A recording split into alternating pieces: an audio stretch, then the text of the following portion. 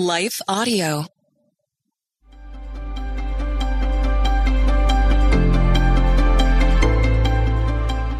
Welcome to Crosswalk the Devotional. We're glad to have you listening with us.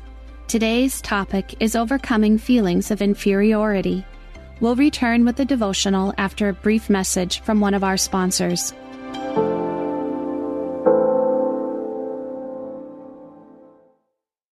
In the past decade, the Action Bible has helped millions of kids across the world better understand the stories of the Bible. Through vivid illustrations and fast-paced stories, children have engaged in God's Word like never before. Now, in 2024, there is a new edition, the Faith in Action Edition, with enhanced features. The Action Bible Faith in Action Edition has a new color design, 230 Bible stories, and digital resources that will help kids grow in the knowledge of God's Word. These resources include hundreds of devotionals, prayers, timelines, maps, Bible facts, teaching videos, activities, and more. Additionally, kids will learn about 7 major themes of the Bible. These themes include courage, faith, hope, love, service, trust, and wisdom. The Faith in Action Edition is the most complete illustrated Bible for kids. You can purchase your copy today of the Action Bible Faith in Action Edition at Sam's Club, Barnes & Noble, ChristianBook.com, or wherever books are sold. Hi, friend. Are you stressed? Maybe even worried about so many needs around you that you've forgotten you are worth taking care of too? Well, I'm Bonnie Gray, the host of Breathe, the Stress Less podcast. I want to invite you to join me as I share practical tips based on science, inspired by God's Word, to help you spark joy and restore God's peace and love to your soul. Subscribe now and go to lifeaudio.com.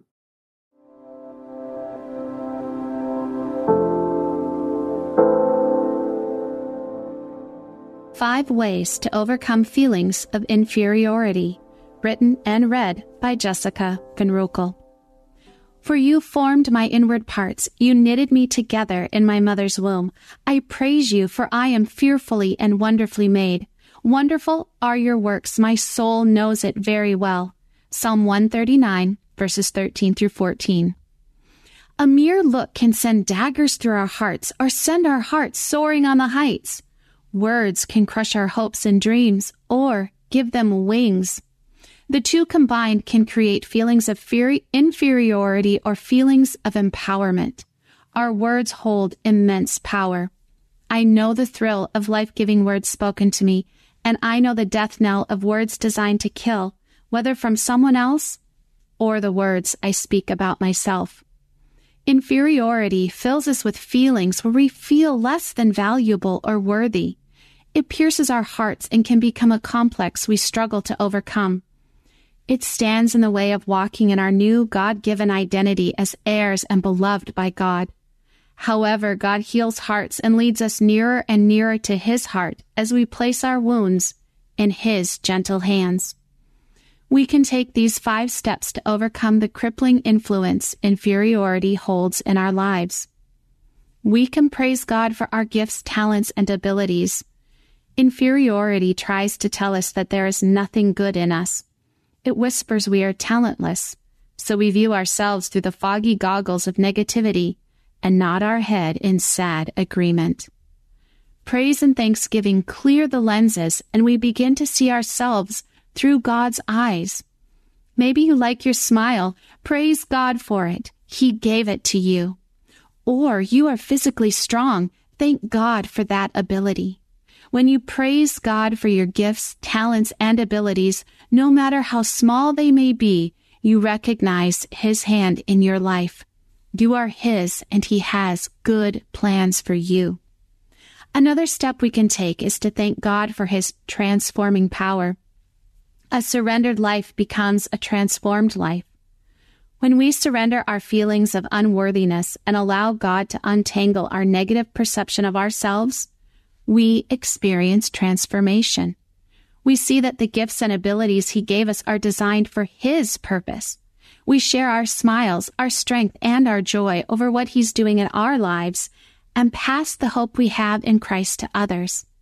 Inferiority doesn't have to trap us in a cage, but God can set us free. Then obey God's leading. When we cultivate an awareness of the good that God placed within us and experience His transformation, we begin to obey His leading.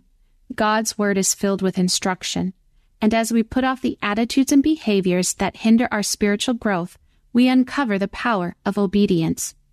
Feeling inferior creates a negative thinking pattern, but when we choose to think about whatever is noble, pure, and excellent, as instructed to do in Philippians 4:8, we walk in obedience.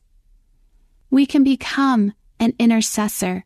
There is power in praying for others. James 5:16-17 talks about confessing our sins to one another and praying for each other so that we may be healed. Inferiority is a wound that continues to bleed, but when we confess our struggles with it to a trusted friend, we take the first step toward healing.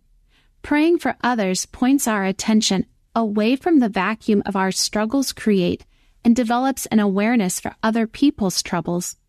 This awareness leads to compassion, which leads to actions of kindness and gentleness toward others and eventually toward ourselves. Finally, encourage others. It's so easy to focus on the negative. We tend to point out what someone did wrong rather than recalling what they did right. We lose sight of the good that is in us and others in our society's pressure to do more and be more. A timely word of encouragement can stop the inward negative spiral and propel someone forward. Intersecting faith and life. When we feel inferior, we reject the truth found in Psalm 139:13-14. We wrestle with how God made us, focusing on what we don't like, rather than seeing how wonderfully God made us. The next time you look in the mirror, find one thing to praise God for. Then thank Him for the work He's done in your life so far. When your thoughts skitter into the negative, redirect them to whatever is true, lovely, and of good report. Turn your thoughts to others by praying for someone and speaking encouraging words to them today. The Crosswalk Devotional is a production of Life Audio and Salem Media. If you liked what you heard today, please take a second to rate and review this podcast in your favorite podcast app so that more listeners like you can find the show. For more faith-filled, inspirational podcasts, visit us at lifeaudio.com.